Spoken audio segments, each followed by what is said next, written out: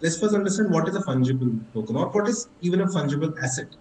If I can, let's say, if I give you a Bitcoin and you give me a Bitcoin in return, we are even.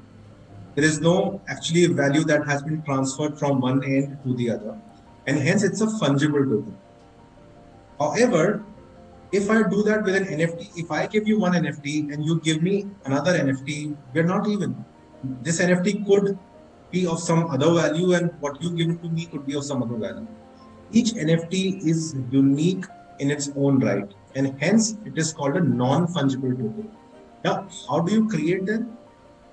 You take any digital asset. It could be an image, it could be a multimedia song, video, whatever it is, and you attach a smart token behind that. A smart token basically is riding over a blockchain network, and it basically gives a stamp of uniqueness to this digital asset, image, or whatever you have.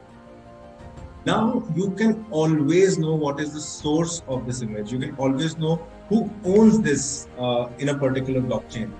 And that makes this asset, this image or video or audio, that makes it as an NFT. Now we discuss about people creating NFTs, buying and selling them.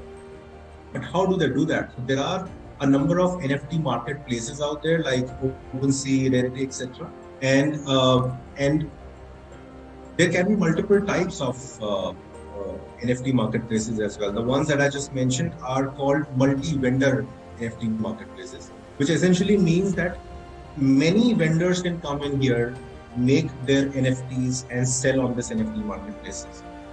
There are single vendor NFT marketplaces as well. For an example, Gary, he has a very interesting project out there. He calls it Gary's Friends, I guess. And it's a single vendor marketplace wherein Gary uploads his NFTs, people buy those NFTs, and with those NFTs, they get an access to the conferences and seminars that he is organizing. And different NFTs have different access levels attached to them.